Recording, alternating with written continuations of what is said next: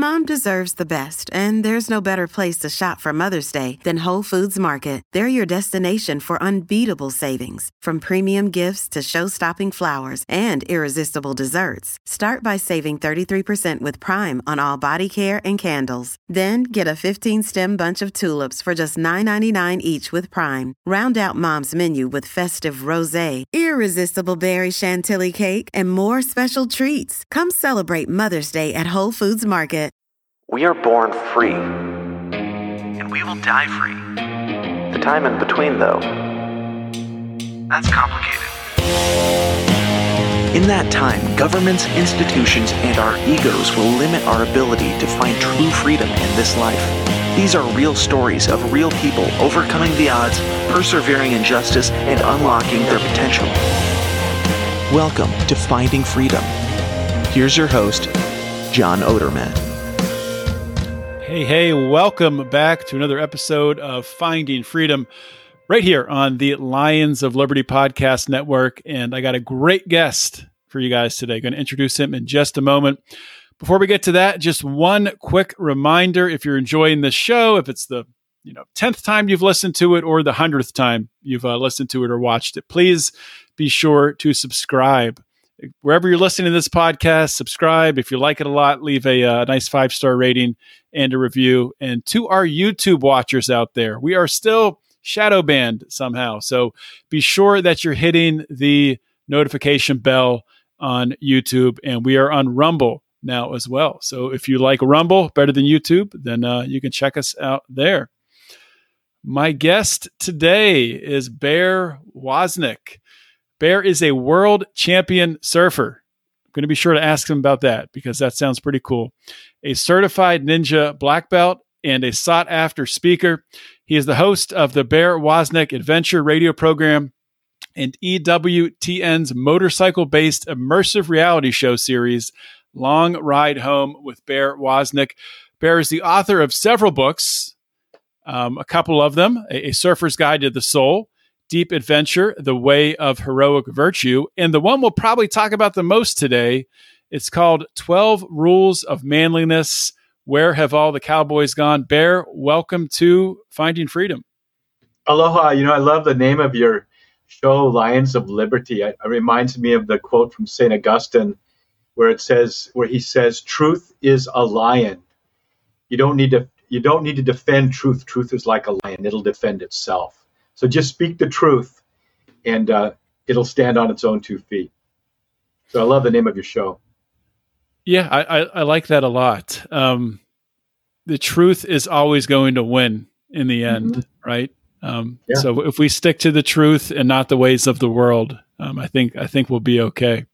Yes. So I did say in your intro there, I said a couple of things about you, but some people in my audience, I'm sure it's the first time that they're being introduced to you. So if you could do a little longer introduction, tell my audience a little bit about yourself, what you're passionate about, and maybe a little bit about your world champion surfer days. Well, the best thing about being a world champion surfer is that's how I met my wife. We live here in Waikiki Beach.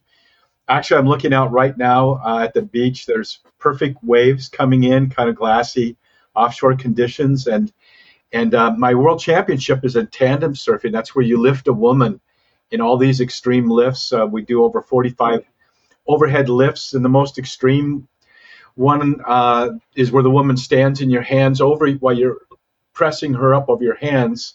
And I was the original one to do that in competition. I did that in Hossegor, France years ago. But the good thing about tandem surfing is I was competing over in Florida, and I met this wonderful, grace-filled, beautiful Southern belle cowgirl type of woman, Cynthia and Cindy, and we began to tandem surf together. She competed with me in a contest there. I asked her if she would compete with me 6 weeks later, and it was so cool because we got to the beach, and my whole life I'd always wanted to jump out of a helicopter into a surf contest. Don't ask me why. But someone tapped me on the shoulder and said, you guys want to jump out of a helicopter in a surf contest? And I go, well, yes, I do. So it shows you her adventurous spirit. We got in the helicopter. They hovered over the contest site, and all the competitors that was in the finals, they figured, oh, we won. Bear and Cindy aren't here.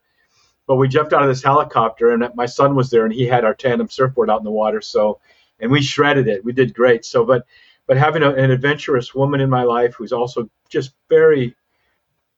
she brings peace into my life, and she affirms me. She loves real men.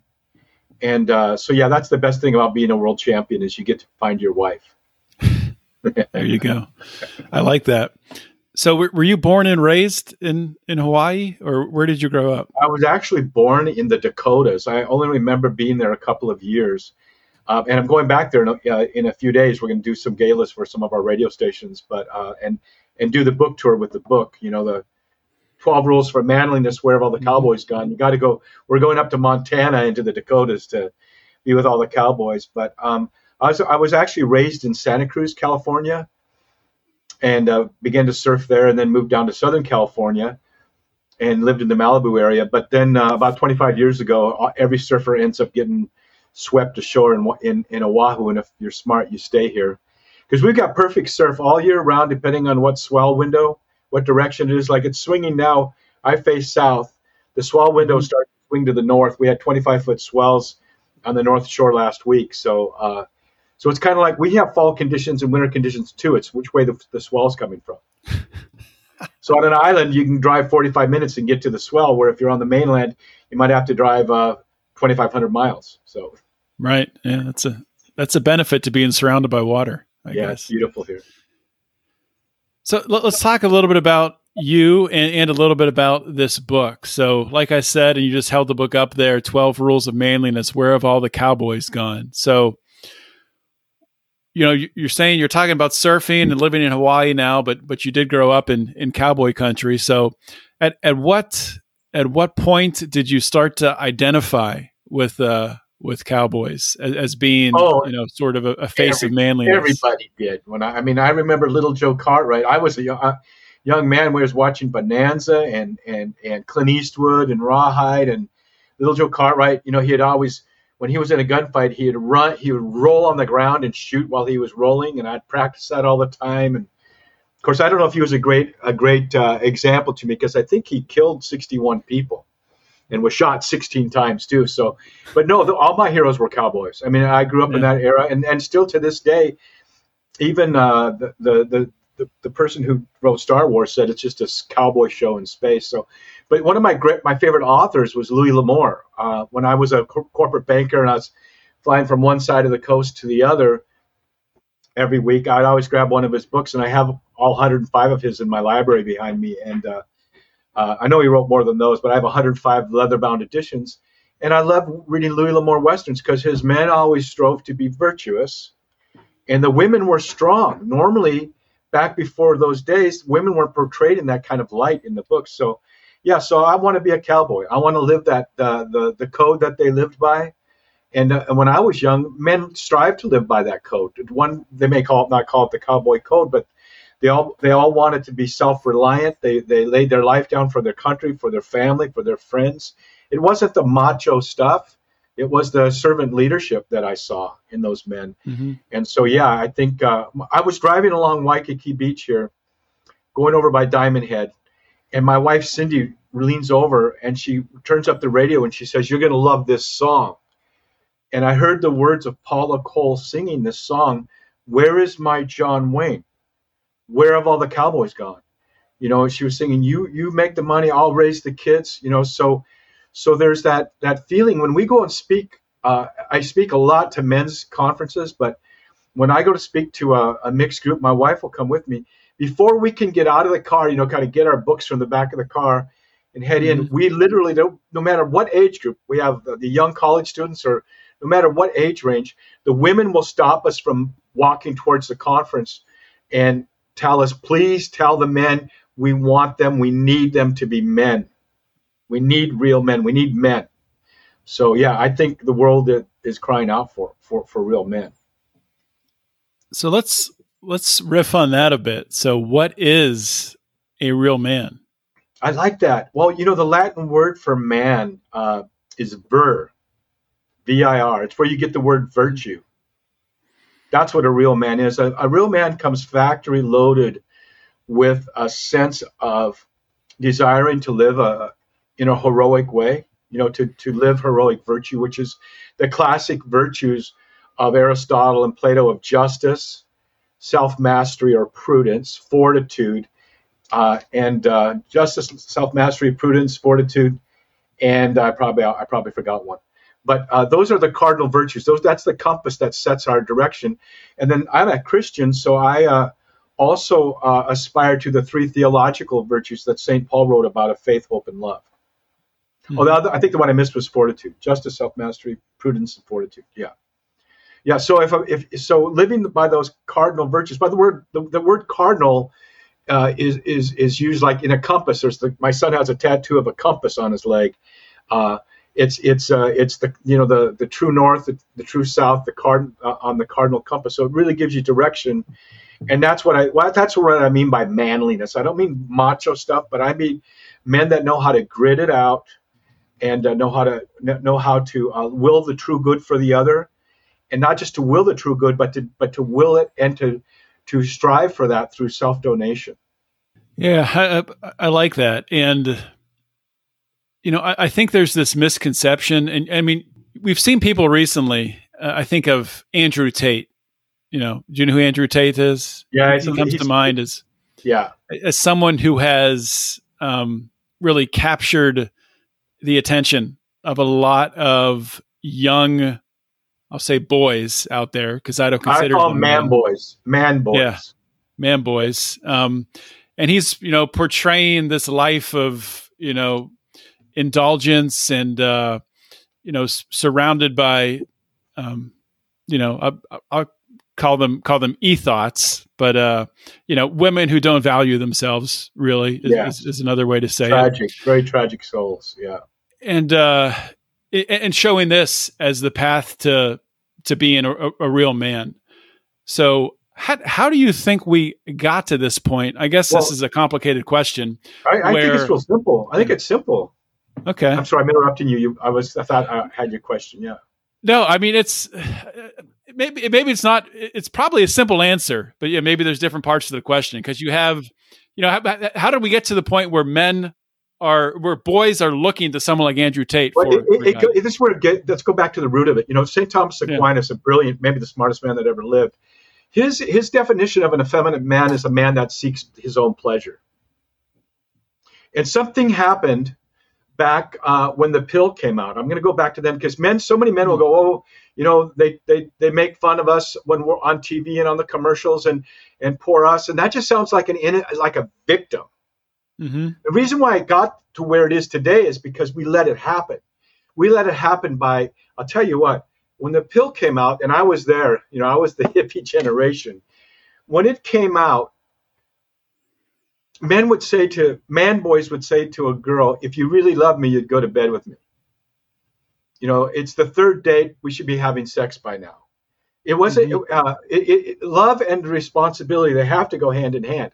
In the day when, back in the day, contraception was something that most all of Western culture rejected. Once the pill came out, there was a license to steal. Men, as I say, why buy the cow if you can just go get the milk? So a man who seeks pleasure then becomes more coquettish than a high school girl, because he'll promise the girl, "Oh, I'm going to marry you someday, but right now, if you really love me, we should go to bed together." And it just broke the hearts of women, and because before that, women needed to look for a man who was responsible, who was strong, who was a provider, because they knew making love to a man could result in their having a child. And of course, abortion was rejected by all society too back in those days. So once abortion broke in, then the whole covenant between a man and a woman was destroyed. And so I think it's the job for men these days to restore that by two things. It's love and responsibility. One without the other is bullshit. You have to have both. Love and truth, love and responsibility go hand in hand. And then the man has to go beyond just being this gritty man that you hear so many of the self-help talks about. You can set your goals, you can make a lot of money, you can get physically fit, which are all good things. But then I also would add to it grit and grace. There has to be a part of you that has a spiritual a spiritual life, that you're not in it just for yourself, that you're in it to, like I said, it's self-donation. And for me as a Christian, it's having that personal journey with God. But if all you are is, I'm going to pull myself up by the bootstraps, and you read these self-help books, and I'm going to become really macho and really manly, you're going to fall on your own sword. So we need men that will choose to lay down their life for the people in their that they love. We need men that will wait until they're married to have relationships with a woman. We need men who can tough it out. So I kind of got on my soapbox there, but the problem is, back when the social contract was broken between a man and a woman, and this so-called free love just became a nightmare of entanglement, fractured souls, and bondage. And now men, they don't even need to have a woman in their life. They just go to pornography. And one of my chapters says how a man treats a woman defines him. There's nothing more disrespectful than looking at a woman as an object instead of lust, instead of a subject of love. Sorry, I'm rambling. Yeah, no, I 100% agree with that. And I mean, we can keep with that topic of pornography here for a little bit, because I think a lot of men kind of grow up in this culture of it being totally normal to watch, other people having sex, and then, getting your sexual gratification from that. And also thinking it's normal to do that once you're married to a woman, and thinking that there's nothing wrong with that, and it's not going to impact your emotional or sexual relationship in any way with your wife, which I think is totally absurd. What a betrayal! What a betrayal!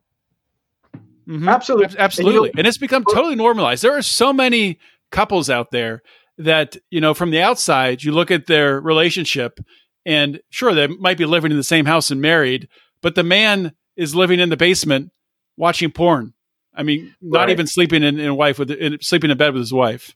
Yeah, it's crazy. So it's it starts out that when I was a young man, I think first of all, I didn't even know the facts of life till I was in 5th or 6th grade. I wasn't raised on a ranch, so I mean, my dad had to sit and explain these things to me. Mm-hmm. Now, young children are being attacked by their teachers, trying to help them choose a gender. And pornography is on the attack. I remember seeing my first Playboy on the bottom of a back seat of a car that I was driving with one of my older cousins in. And I was like, "What is this?" And now young men of all ages are on the attack. And so we need to be willing to fight that. And the only way I know how to fight that is to change our focus to something else. When I'm lifting a woman in a tandem lift, I can tell there's certain places her eyes are supposed to look at every lift. There's points of contact, and then there's a place where her eyes need to look. I can feel when her eyes move because she comes out of balance, and I'll say, "Look up," or "Look at my shoulder," or "Look at the horizon," and it gets set. It's the same way in our lives. It's where we put our focus is where we're going to go. The word in the Bible for sin, whether it's in the Greek New Testament or in the Old Testament, is an archery term. It means to miss the mark.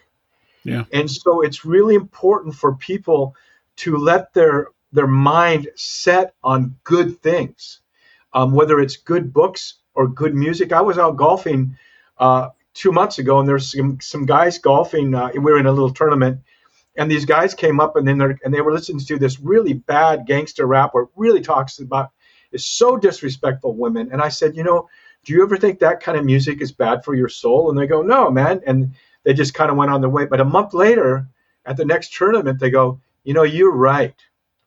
We stopped listening. We like rap, but we stopped listening to that kind of rap." It's like where you let your focus go.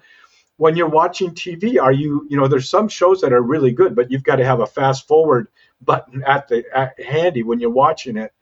So it needs to be, are you going to choose, like Paul said, whatever is good, whatever is excellent, whatever is perfect, whatever is good, of good repute, think on these things, because what you sow in your mind is going to, whether it's weeds or whether it's good seed, is what you're going to harvest. So the battle for virtue always begins in the mind. And there's a word that Paul said, bringing all thoughts into captivity.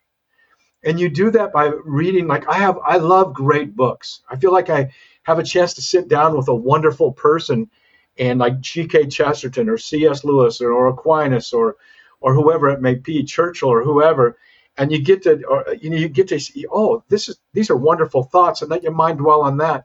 You have to fight the fight against pornography, and you have to be strategic. Here in Hawaii, very rare that there's a shark sighting here in Waikiki, but I remember surfing over at my dad's house in Maui, and with my son, and there'd just been a rain, and there was murky water had flowed out into the ocean from the river, and we know that murky water is where sharks hang out because they can attack you. They know you're there, you don't know they're there. And I said, hey, Jeremiah, let's move over a little ways over to this other break where it's clear water. This is sharky water. Well, 3 hours later, someone was attacked by a shark where we were surfing. So where you hang out, if you're hanging out in your basement, first of all, you shouldn't be there with your phone or your iPad. Who you're hanging out with. We were golfing with someone just 2 days ago, and this guy, we had 4 of us were golfing, and this guy shows up. We add him to our fivesome, and he's speaking disrespectfully about women. He's F-bombing all the time. That kind of stuff can sicken your soul. You have to choose who you hang out with, where you're going to hang out, and how you regard your mind. And you do that this way. You think, I want to be devoted to my wife, even though I haven't met her yet.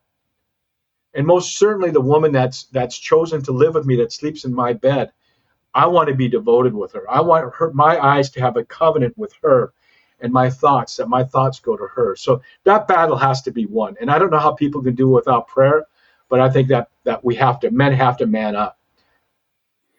Yeah, I don't know how people can do it without prayer either, or really without having a relationship with God. And not everyone who listens to this is a Christian, and that's fine.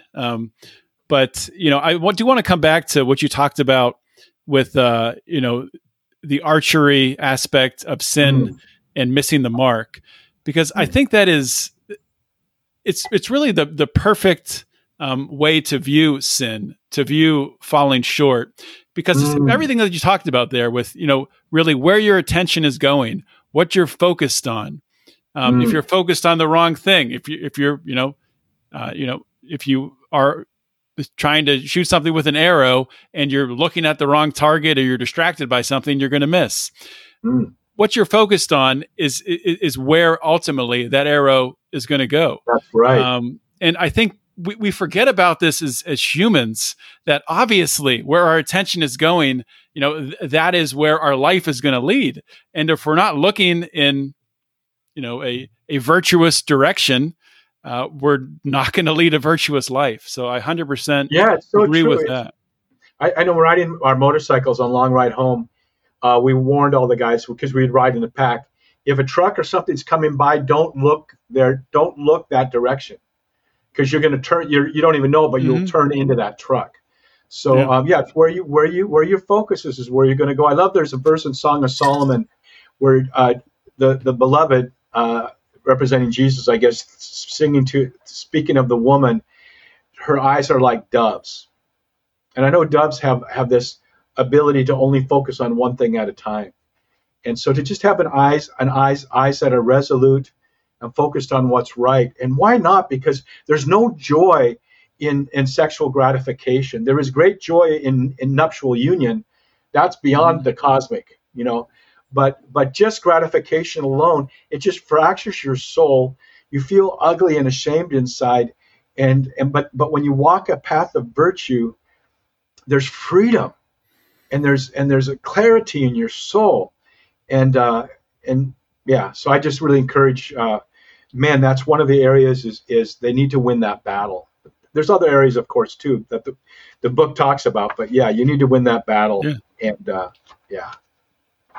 It is a battle for sure. Something else you talk about in your book is, real men build things, and man boys complain and whine. And I'm in the world of. I used to be more so into the world of libertarian politics, and I'm not so much anymore. I'm more just observing politics as a whole than anything else. I don't get too much into it.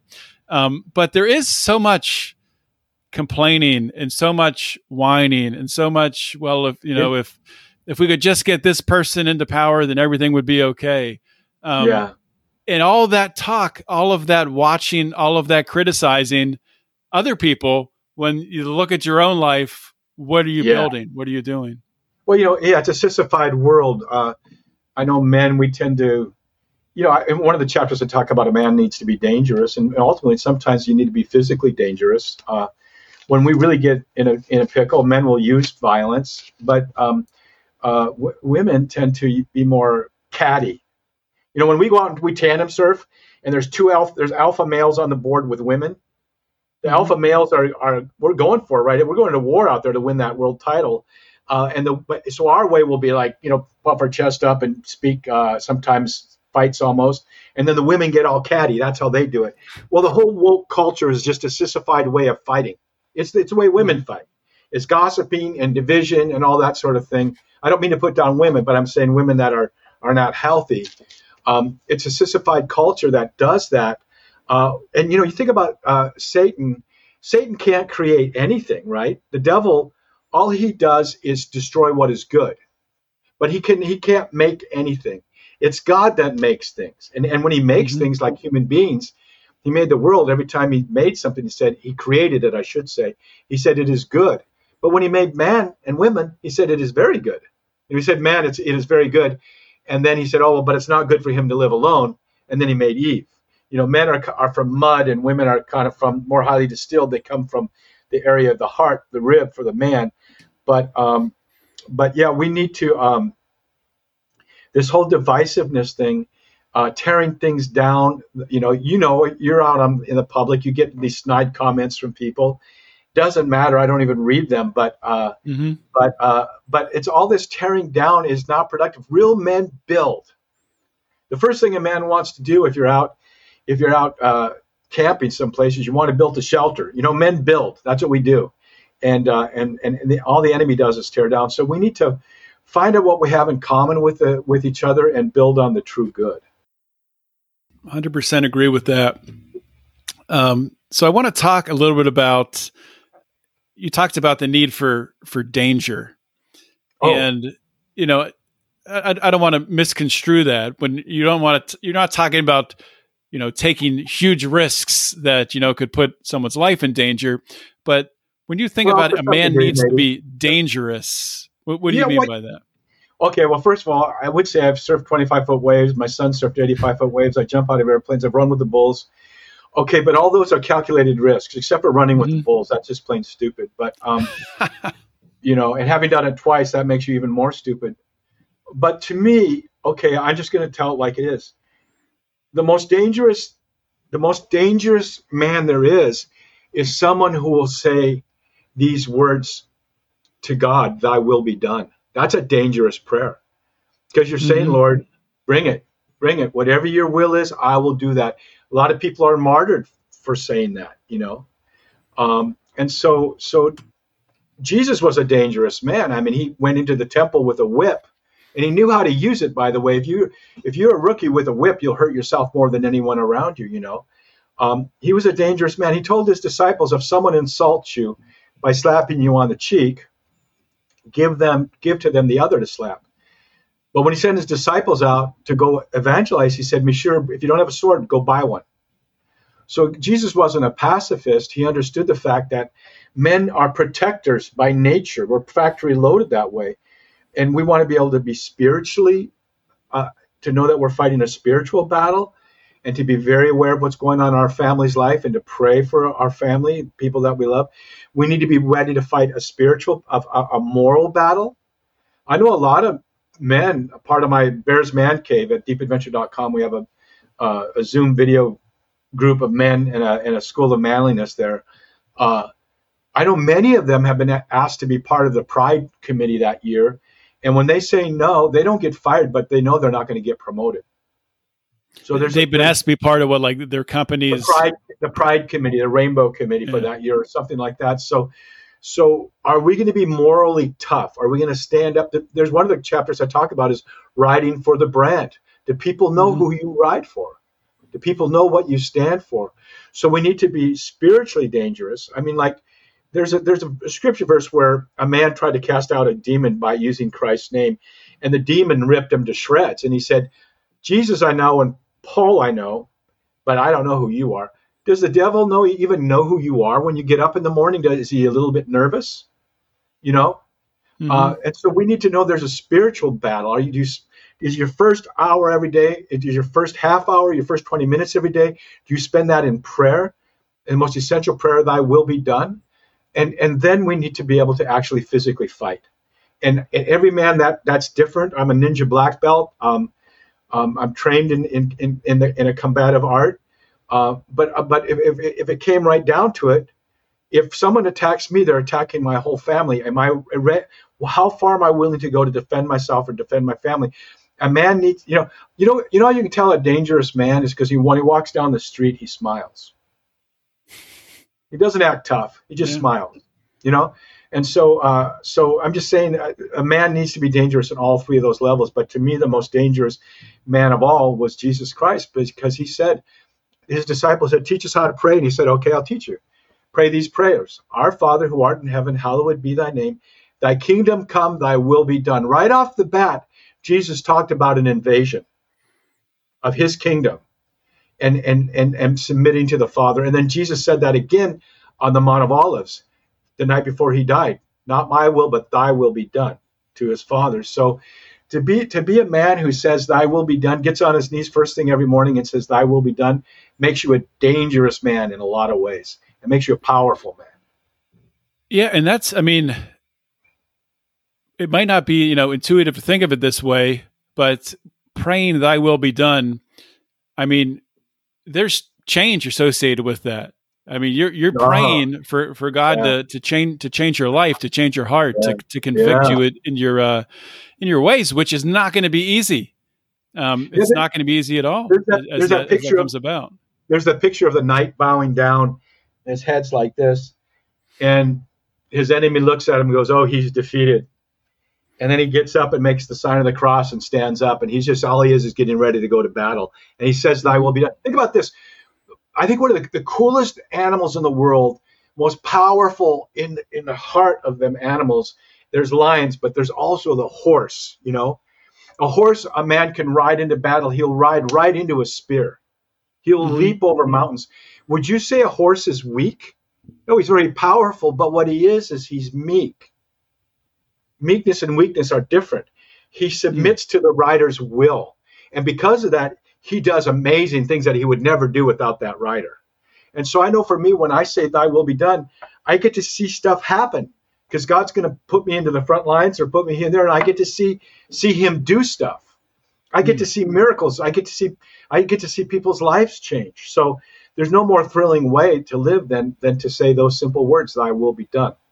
Hey, it's Ryan Reynolds, and I'm here with Keith, co-star of my upcoming film, If, only in theaters May 17th. Do you want to tell people the big news?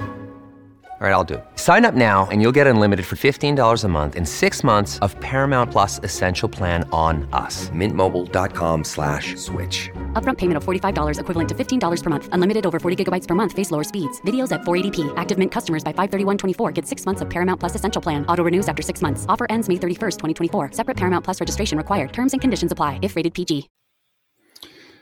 Amen to that.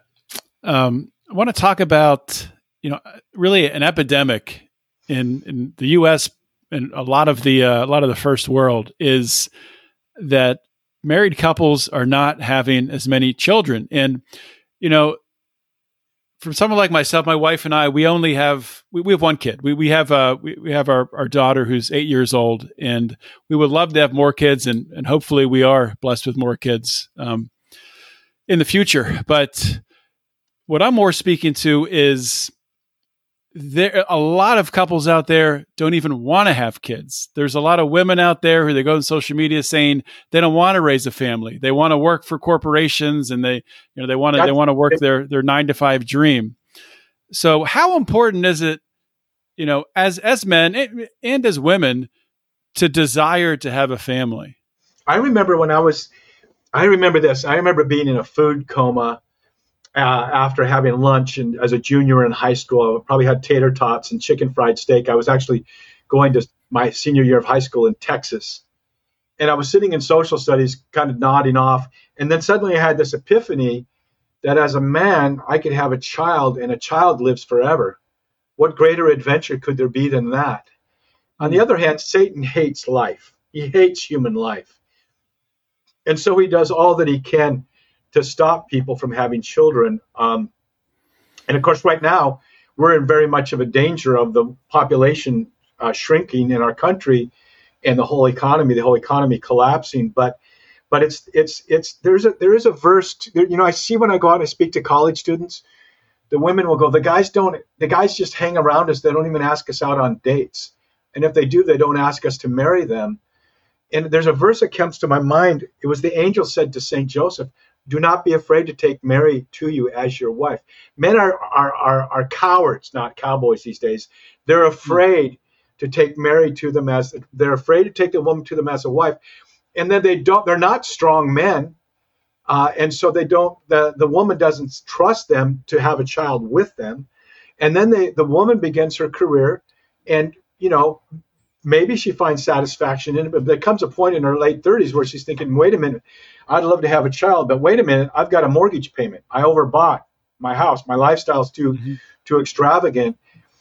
And so I just tell people there needs to be a radical adjustment in that, and to think about the greatest honor, the very greatest gift a human being could have is to bring into existence this wonderful. See, you do that with your spouse at the moment of conception. The DNA creates this beautiful human body, but God the Father, who is a father, infuses into that at the moment of conception a very unique, special, spiritual, rational soul. And I believe that soul will live forever, and the body as well at the resurrection. So what an honor, what a mystery, what an adventure. It's the greatest adventure of all. And it's so sad because people will wait, and then it's too late. And one other thing, I was at a meeting in Napa, and someone asked Archbishop Chaput, who's such a radical. He wrote a great book on the post-Christian Western world, and they asked him, "What's the best tool? What's the best evangelistic program that you know of?" And he said, "Get married, have lots of children, bring them up in the Lord." That's it. Very simple. Yeah. Well, it's interesting you say that. I've kind of just had this epiphany recently. Just been talking to a lot of my friends who, I know that they do call themselves Christians, but they're not even taking their children to church. They're not raising them in the same way that they were raised. And, maybe they have some issue with, the church they went to growing up or something like that. They can always come up with an issue. Exactly. But they're not, and I'm trying to challenge, others to kind of think about, you're telling me right now that you believe in God. Are you giving your son, your daughter, your child that same opportunity? Are you even giving them the opportunity? So are you as a man, are you leading your wife? Does she see you in the early morning hours praying? Are you, there's a really cool Pew statistic on this. I don't know if you know about this one, where it says if a woman goes to church by herself, about a little bit less than a third of those children will stay in the faith. If the man and the woman go together, about 75% will. Mm-hmm. But if only the man goes and takes the children, about 75% stay in the church. So the man is the linchpin in that. And so men, you need to bring your spouse with you. You need to bring your children. You need to find a church home. I love my faith. I happen to be Catholic, but you need to find a fellowship. And also men, you need to be in the company of other good men. You need to get together every week or once a month for a cigar and whiskey or something, or coffee. And you need to get men that you can really talk, really get gritty with and real with, talk about not politics, not about football, but talk about what's going on in your life and your walk with God, and support and encourage each other. But you need the church, but you need that small pack. You can't be a lone wolf. And lone wolves are simply alpha male wolves that have been kicked out by a younger male, and they don't hunt in the pack, so they die young. So lone wolves don't survive. We need to run in a pack. Iron sharpens iron, right? As one man sharpens another. That's the truth. So, I don't want to give your book away, but there's you're talking a lot about it. But just one more question. Well, let's the title of the book: 12 Rules for Manliness. Where have all the cowboys gone? Based on the life of John Odermatt. If I say the name right. You talk about in the book that like your worst nightmare is when you die, if they say that you were a really nice guy. I don't know if that's how you phrased it, but it was something like that. So can you expand on that? Yeah, it's in little ways. And I want to be a good man. And good is a very powerful word because Jesus said only God is good. So I want to not just be made in God's image. I want to become like Him. I want to grow in virtue. And this is an example. I mentioned earlier we were out golfing Sunday, my son and I, with two really good friends of his, good quality men. And then another party joined us, a fifth person, and he was so foul in the way he spoke of women. And at one point, he used Christ's name as a cuss word. And so a nice guy just would have let that go. And I was getting to the point where I was going to say something to him. And I always try to do it in a way that says, I know you're a better man than that, to speak of women like that. I know you're better than that. But when he used Christ's name, that was the linchpin. When I turned to him and I lifted my golf club, kind of pointed at him, because I'm older than him, I can get away with things. And I just said, the only name by which a man can be saved. A nice guy wouldn't have said that. And so being a nice guy is that passive. It's kind of that Homer Simpson backing up into the shrub. It's his neighbor, whatever the neighbor's name was, the Christian neighbor. It makes me want to throw up all these nice guys that will never speak the truth. One of the things I say is that you need to, in one of the chapters, is be a man of your word. Well, being a man of your word means to say the word that needs to be said to who it needs to be said at the right moment.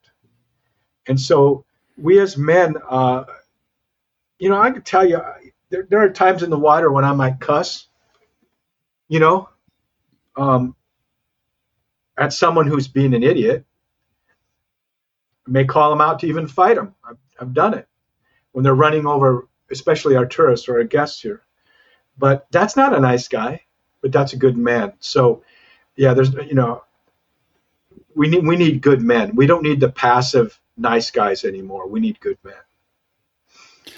How much of the the wussification of just being a nice guy, how much has that directly fueled, what we're seeing in our society, what we're seeing in our governments, what we're seeing in our world is, things just seem to be getting more and more chaotic every day. It's our fault. It's men. It's the fault of men. It's our fault. Yeah. It's not anybody else's fault but ours. When women were sold this lie about, you can go out and have this great career and you're going to find great satisfaction in that. And women stepped up. That was good. It was good to see, my daughter, and seeing women, if they want to do that, they can. But when women started to step up, men just stepped back and said, then you do it. And so the wussification isn't that someone did that to us. We did that to ourselves. And it goes back to we sought pleasure instead of responsibility. There's a John Wayne, something John Wayne said, Louis L'Amour said it. He quoted it in one of the Westerns. You're born a boy, but you got to become a man. Mm-hmm.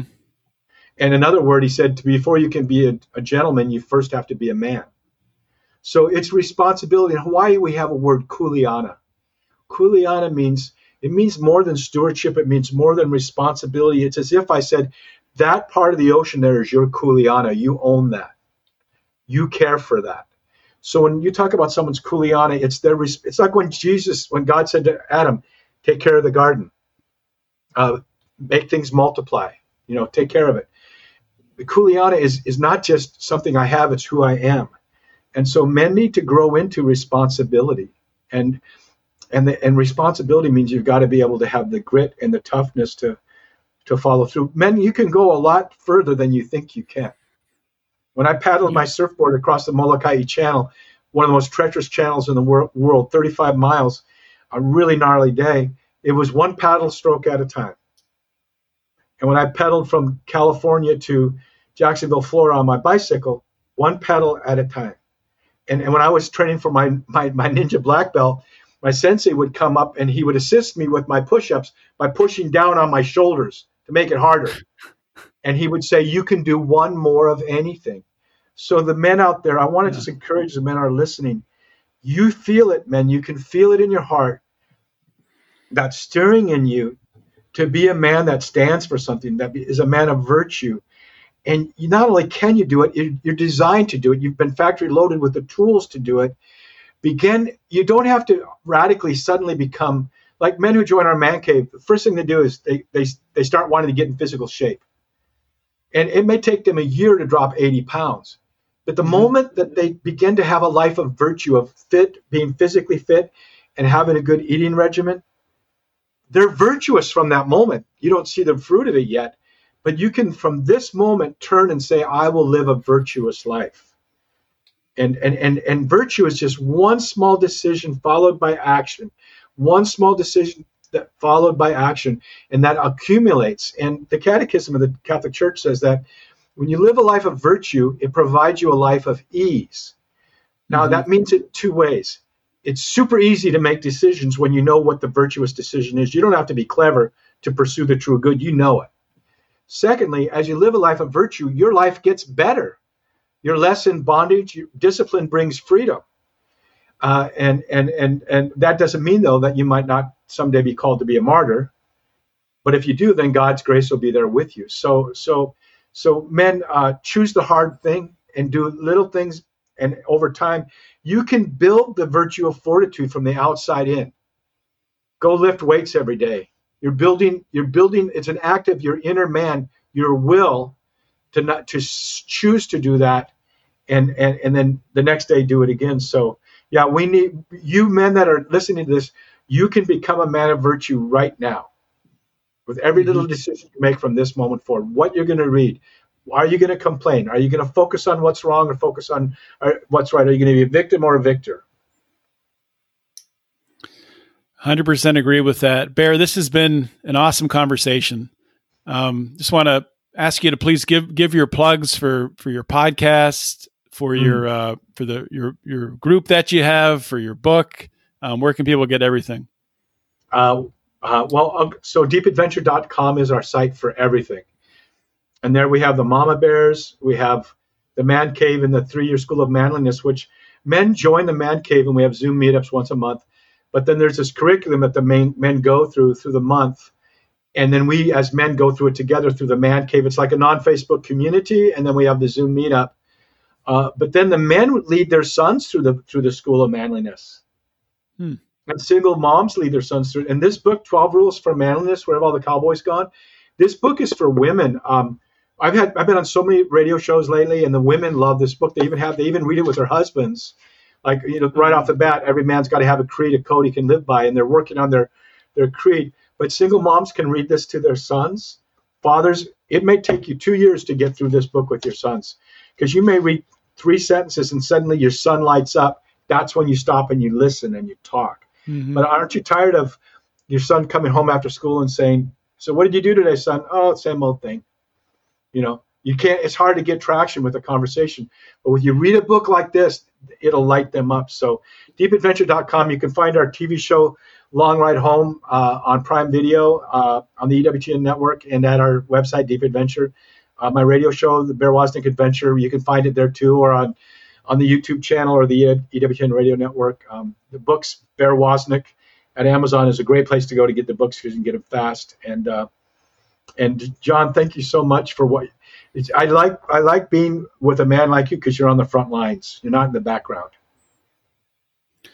Well, trying to be, and grateful for a man like you who is leading and giving people the material and the community to to create more men, to give a sort of guide for men to get back on the track that we're supposed to be on. So I appreciate that. Appreciate everything that you're doing. Yeah, traction and trajectory. Both. Yeah, and I love what you said about community. All right. Bear Woznick, thank you for coming on Finding Freedom. Aloha. All right, guys, that was my interview with Bear Woznick. Hopefully you all enjoyed it. Like I said there, and like Bear said, you can find his book and his podcast and everything else that he has at those links he provided. I will also put all that information on the show notes page at lionsofliberty.com. You can check it out there. As I said at the top of the show, if you like what you're hearing and you want more content, we do have some bonus content at Lions of Liberty, which you can get by joining on Patreon, patreon.com/Lions of Liberty, or on Locals at lionsofliberty.locals.com. That is it for this week. I will see everyone next week. In the meantime, always remember to keep your head up and the fires of liberty burning.